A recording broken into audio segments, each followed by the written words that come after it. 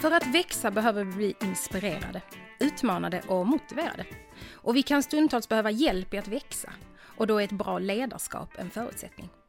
Men att vara ledare är inte alltid så enkelt. Men egentligen handlar det bara om en sak. Få människor att fungera. Make humans work. Jag heter Cecilia Reiskog och jobbar som account manager på Academic Work. Working Humans är podcasten för dig som vill skapa ett framgångsrikt företag tillsammans med dina främsta resurser, dina medarbetare. I varje avsnitt kommer vi att djupdyka i olika ämnen som kan få dig och dina medarbetare att växa. Och idag så ska vi prata People Plan med Marcus. Det är en annan sak som jag och mitt företag har gemensamt. Vi gillar att slänga oss med engelska uttryck. På svenska så blir det alltså medarbetarplan. Något som dagens gäst menar ska vara lika självklart som en affärsplan, men som nästan inget företag han har varit i kontakt med faktiskt har tänkt på. Så låt oss nu titta på hur vi kan jobba för att garantera att den personal vi planerar att ha imorgon faktiskt har den kompetens som morgondagen kräver. Vi ska sätta upp en peopleplan. Nu kör vi!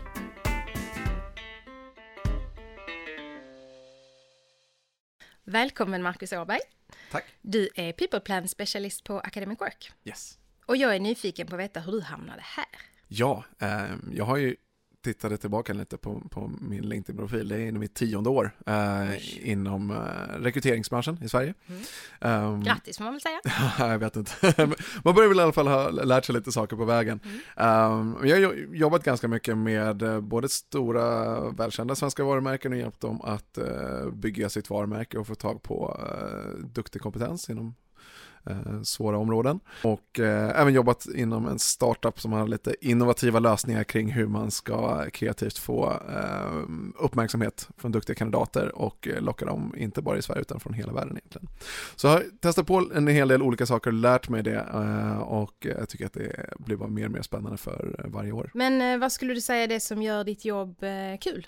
Vad är roligast med ditt jobb då? Alltså när jag fick chansen att börja på Academic Work och jobba med det här så var det egentligen att nu får jag äntligen en ursäkt och verkligen grotta och nörda ner mig i vad är det som gör att en arbetsgivare är en bra arbetsgivare. Kan inte du berätta någonting om dig själv? Förutom din roll då, tänker jag. Okej, någonting lite konstigt eller spännande. Ja, eller pinsamt, det var du vill. Ja, precis. Ja, men vi kan väl berätta. Jag har faktiskt rott till ett annat land från Sverige. Rodde jag till Åland. Va? Du har rott till Åland? De gör en sån tävling varje år och då kom min bror och drog mig och sa att jag har ett team här som behöver en till i båten. Så då hoppade vi där och var med och tävlade bland 32 båtar där vi kom vad man kan kalla för betongsist. Jättesist. Jag skulle precis fråga, hur gick det? Men då förstår jag, det gick inte så bra alltså. Nej, det var ju första gången vi körde. Och sen så hade vi en navigatör där som inte riktigt förstod det här vikten av att hålla en kompass rakt. Så att följebåten fick vi komma och fråga oss var vi var på väg någonstans. Vi var på väg mot Gotland. Men vi ska ju faktiskt inte prata om rodd idag. Nej, tyvärr. Vi ska ju prata lite om People Plan. Ja. Vad gör du? Alltså vad är det faktiska du gör på Academic Work i din roll? Jag jobbar med strategisk rådgivning till våra kunder. Där vi hjälper dem att egentligen planera för framtiden.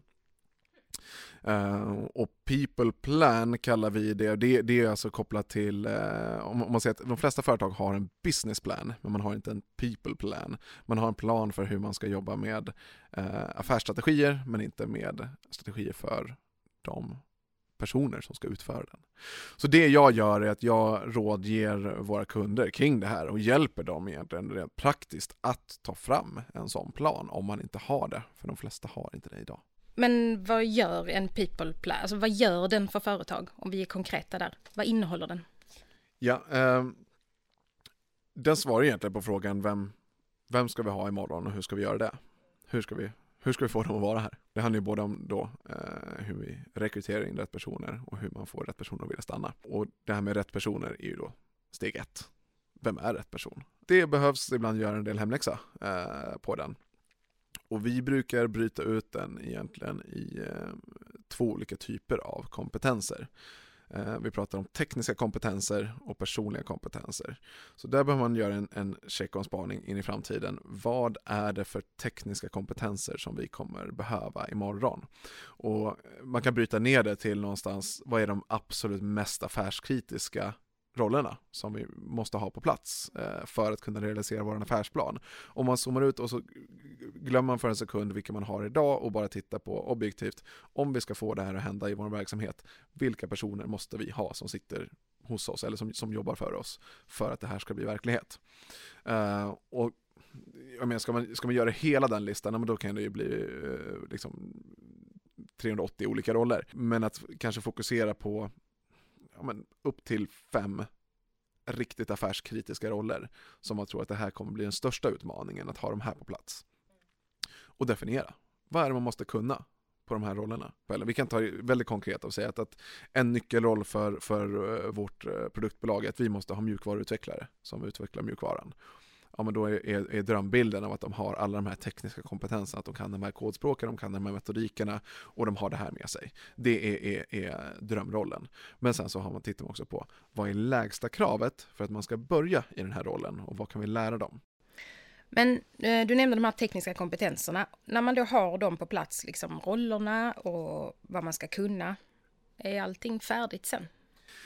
Nej, de tekniska kompetenserna och de rollerna, det är bra att ha koll på, men det många företag missar är att det finns 2 typer av kompetenser. Tekniska kompetenser, det är det som man kan. Det är det som står på CV:t. Det är det utbildningen man har gått, det är det man har lärt sig och det är det man har jobbat med. Men sen finns det en annan aspekt som är personliga kompetenser. Man kan kalla det för att det är vad man vill. Så man måste ju både kunna och man måste vilja. Och där pratar vi om vad har man för drivkrafter? Vad vill man någonstans?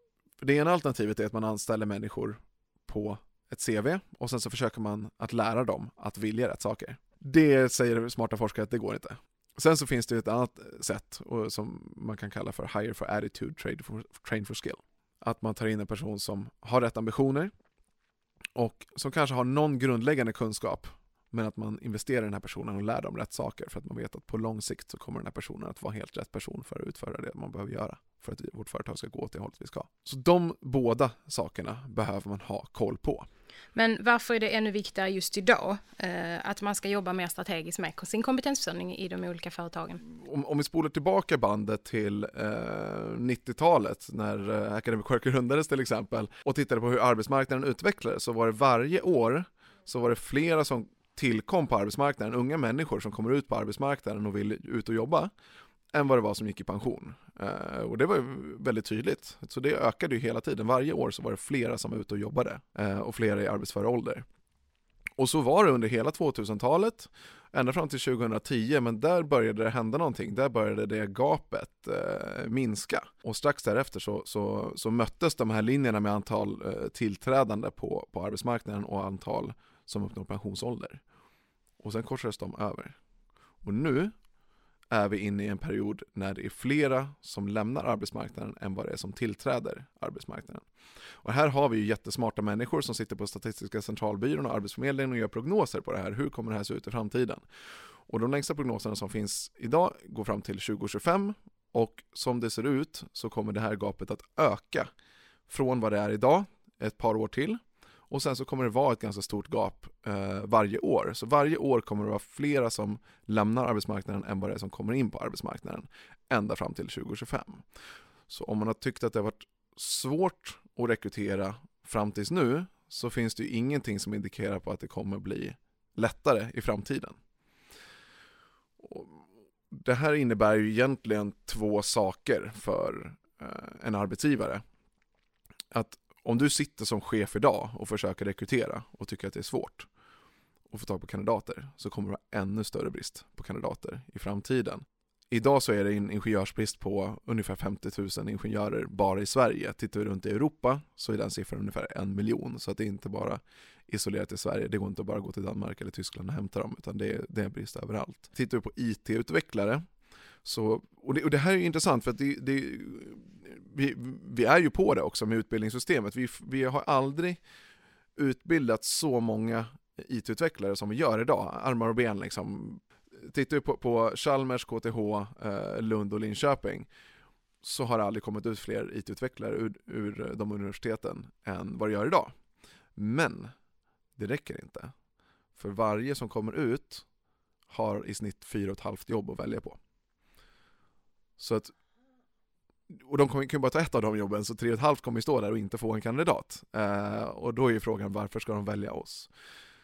Så den frågan kommer man behöva bli bättre på att svara på i framtiden. Hur får vi de bästa att välja oss? Eller hur får vi rätt person att välja oss? Eller någon överhuvudtaget att välja oss? För att det finns ett stort utbud. För de som examineras är det fantastiskt, för det finns väldigt mycket att välja på. Men om man sitter där som arbetsgivare och ska försöka anställa dem, då är det högre konkurrens än någonsin. Så det är en sak som det innebär. Men då har vi fått första delen. Vilken är den andra delen då? Och den andra delen är ju att era bästa medarbetare kommer att få fler erbjudanden från andra om att byta jobb. Då måste ni bli bättre på att svara på frågan: varför ska våra bästa medarbetare stanna kvar hos oss? Har de en tillräckligt bra anledning? Ger vi dem tillräckligt mycket värde? Eller finns det ett större värde för dem att byta arbetsgivare? För de kommer få flera möjligheter att ställa sig själva den frågan. Så då måste ni ha bra svar på det. Men om man då tittar, vad sa du, 2025, så gapet ökar fram till dess. Ja, och du behöver ju inte komma ihåg allt det här i huvudet, utan vi har skrivit ner det här. Du kan ladda en guide som ligger på academicwork.se/workinghumans.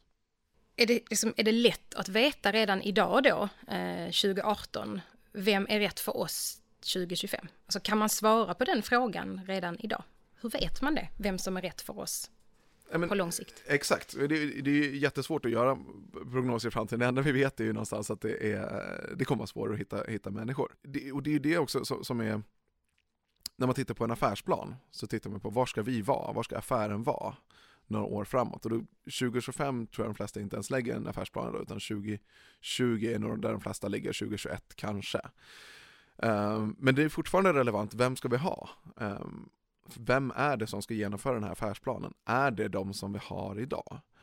Och där har vi också en utmaning att företag ger ju inte de guidelinesen idag till sina chefer. Man har inte den strategiska planen att jobba utifrån.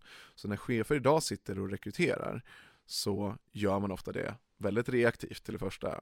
Att man säger att nu behöver jag någon. Och så går man ut och letar direkt. Och så ser man vad är det för personer vi har in idag. Hur såg platsannonsen ut när vi anställde dem? Det kanske var för 4 år sedan. Då tar man samma platsannons igen och så rekryterar man in en exakt likadan. Och går att rekrytera egentligen 4 år gammal kompetens utan att reflektera över, är det den här kompetensen vi kommer behöva om 2 år? Och det där är också en risk, att om man inte styr det, om man inte ger ett underlag för chefer att fatta ett beslut där, så riskerar man ju någonstans att sitta och rekrytera fel personer helt enkelt.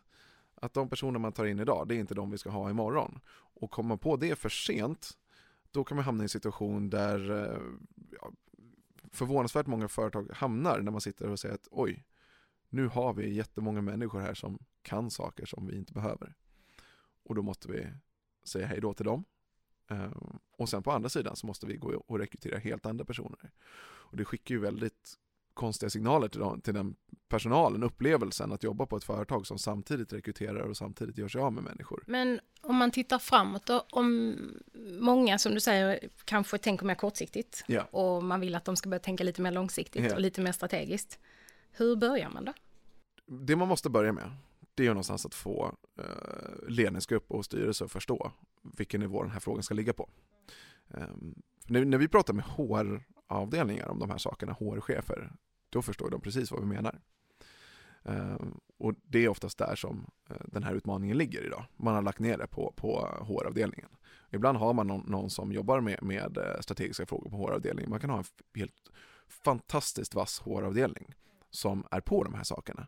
Men stannar informationen där då? Nej, men alltså, det är inte det att de inte har fått mandat att försöka jobba ut i organisationen, men jag tror att någonstans så behövs det komma ett skifte i hur man tänker. För man kan ha jättebra idéer på en HR-avdelning, men om cheferna inte har en djup förståelse för vad deras roll är i det här, och om inte ledningen har också en djup förståelse för hur affärskritiskt det är att man är duktig på de här sakerna, då kan man tappa ändå. Så det måste börja med att ledningen på företaget förstår att det spelar ingen roll om vi har en jättebra affärsplan om vi inte har rätt människor ombord för att kunna genomföra den. Och utmaningen är också att de flesta som sitter på den nivån, att man sitter i ledningsgrupp och styrelse idag, senaste gången de var operativa i med rekryteringen, men det var kanske på 90-talet eller 2000-talet när det var mycket, mycket lättare än vad det är idag. Och att man inte har en förståelse för hur utmaningen ser ut på talangmarknaden och hur den kommer att se ut i framtiden. Så där måste man vakna till och säga att det här är en fråga som vi måste ta tag i ordentligt och se till att vi ger våra chefer förutsättningar för att jobba strategiskt med det här. Så vilka bör vara involverade då? Det är en ganska komplex fråga, men om man ska bara prata om vilka ska vara involverade så är det egentligen ledningen, HR och chefer. De måste vara med på samma sida. Men jag tänker så här, Marcus, många företag har faktiskt klarat sig utan en people plan ganska länge. Hur vet man om man behöver en people plan? Ja, de flesta har ju, de löser ju. Om man inte går under så löser man ju. Och det är ju så, alla företag som finns idag, de har ju hittat en lösning. Den lösningen är oftast att man lägger mer tid på rekrytering.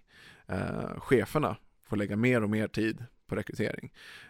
Och någonstans man försöker jobba mera, man försöker jobba hårdare. Och det är inte en bra grej? Ja, det är inte hållbart om det kommer bli ännu svårare i framtiden. Då finns det ju någonstans slår i taket. Man känner att man samtidigt håller på och jobbar och får slita hårdare för varje person man tar in, och sen i andra änden så börjar man tappa människor för att man inte har tid att fokusera på dem. Så att vad jag propagerar är väl snarare jobba smartare, inte hårdare. Hur gör man det då? Ja, det är att man tänker igenom det här en gång för alla. Man säger okej, men hur ska vi jobba med det här? Vad är det vi gör fel? Vad är det vi borde göra istället? Och hur ska vi göra det? Och det är det som man sedan skriver ner och kallar för sin people plan om man vill, eller medarbetarplan, eller vad man vill göra, kompetensförsörjningsplan. Men så att det här är våran tanke på hur vi ska lösa det här så att det är hållbart och funkar, så vi når våra mål. Okej, så svara på hur och vad. Lite konkret så. Ja, exakt. Och jag menar, de absolut flesta arbetsgivarna i Sverige idag har inte tillräckligt många toppenkandidater som står utanför och knackar på deras dörr och säger hej, kan jag få komma och jobba hos er? Och det är ju det man måste hantera.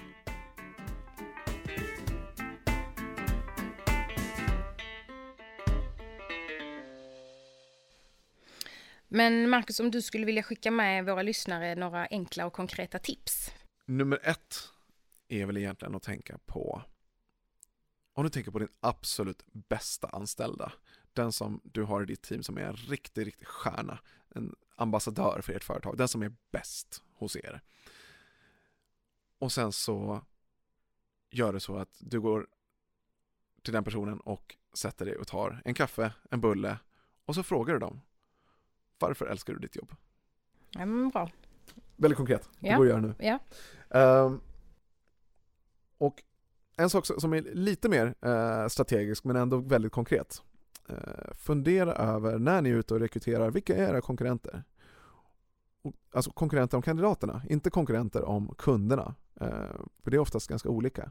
Vilka är det som också vill anställa samma kompetens som ni vill anställa? Vilka är det som ni tappar kandidater till? Vilka är det som ni tappar, ibland kanske till och med tappar anställda till? Skriv ner namnen på dem. Och sen så skriver ner, vad är det som de har att locka med som inte ni har? För det kan vara bra att känna till i alla fall, veta vad är det som de vill, vad är det som uppenbarligen våra kandidater och våra anställda vill ha som de kan erbjuda, men som vi kanske missar. Ja, som inte vi. Och det som är intressant om man tittar på när man pratar på exit-samtal och man frågar varför någon slutar, så säger de, ja men jag skulle vilja ha det här och det här. Och sen så tittar man, men vi har ju det. Men vi har bara inte varit tydliga med att kommunicera det. Eller vi har inte gjort det tillgängligt. Eller vi trodde att vi hade det. Fast upplevelsen är inte att vi har det. Så att titta, vilka är era egentliga konkurrenter? Ta reda på det. För där är kanske också hur ni ska vässa ert erbjudande. Och mitt sista tips är, inför nästa rekrytering, ifrågasätt, är det här verkligen rätt kompetens om 2 år? Gå inte bara på slentrian och ta den senaste annonsen som ni använde förut, utan titta, vad är det vi kommer behöva i framtiden? Om ni inte har en strategisk plan på plats så kan man i alla fall göra det vid varje enskild rekrytering och titta på, vad behöver vi om 2 år? Är det här rätt person för det? Jätteintressant att få lyssna lite på hur din vardag ser ut. Verkligen. Stort tack, Marcus. Tack själv.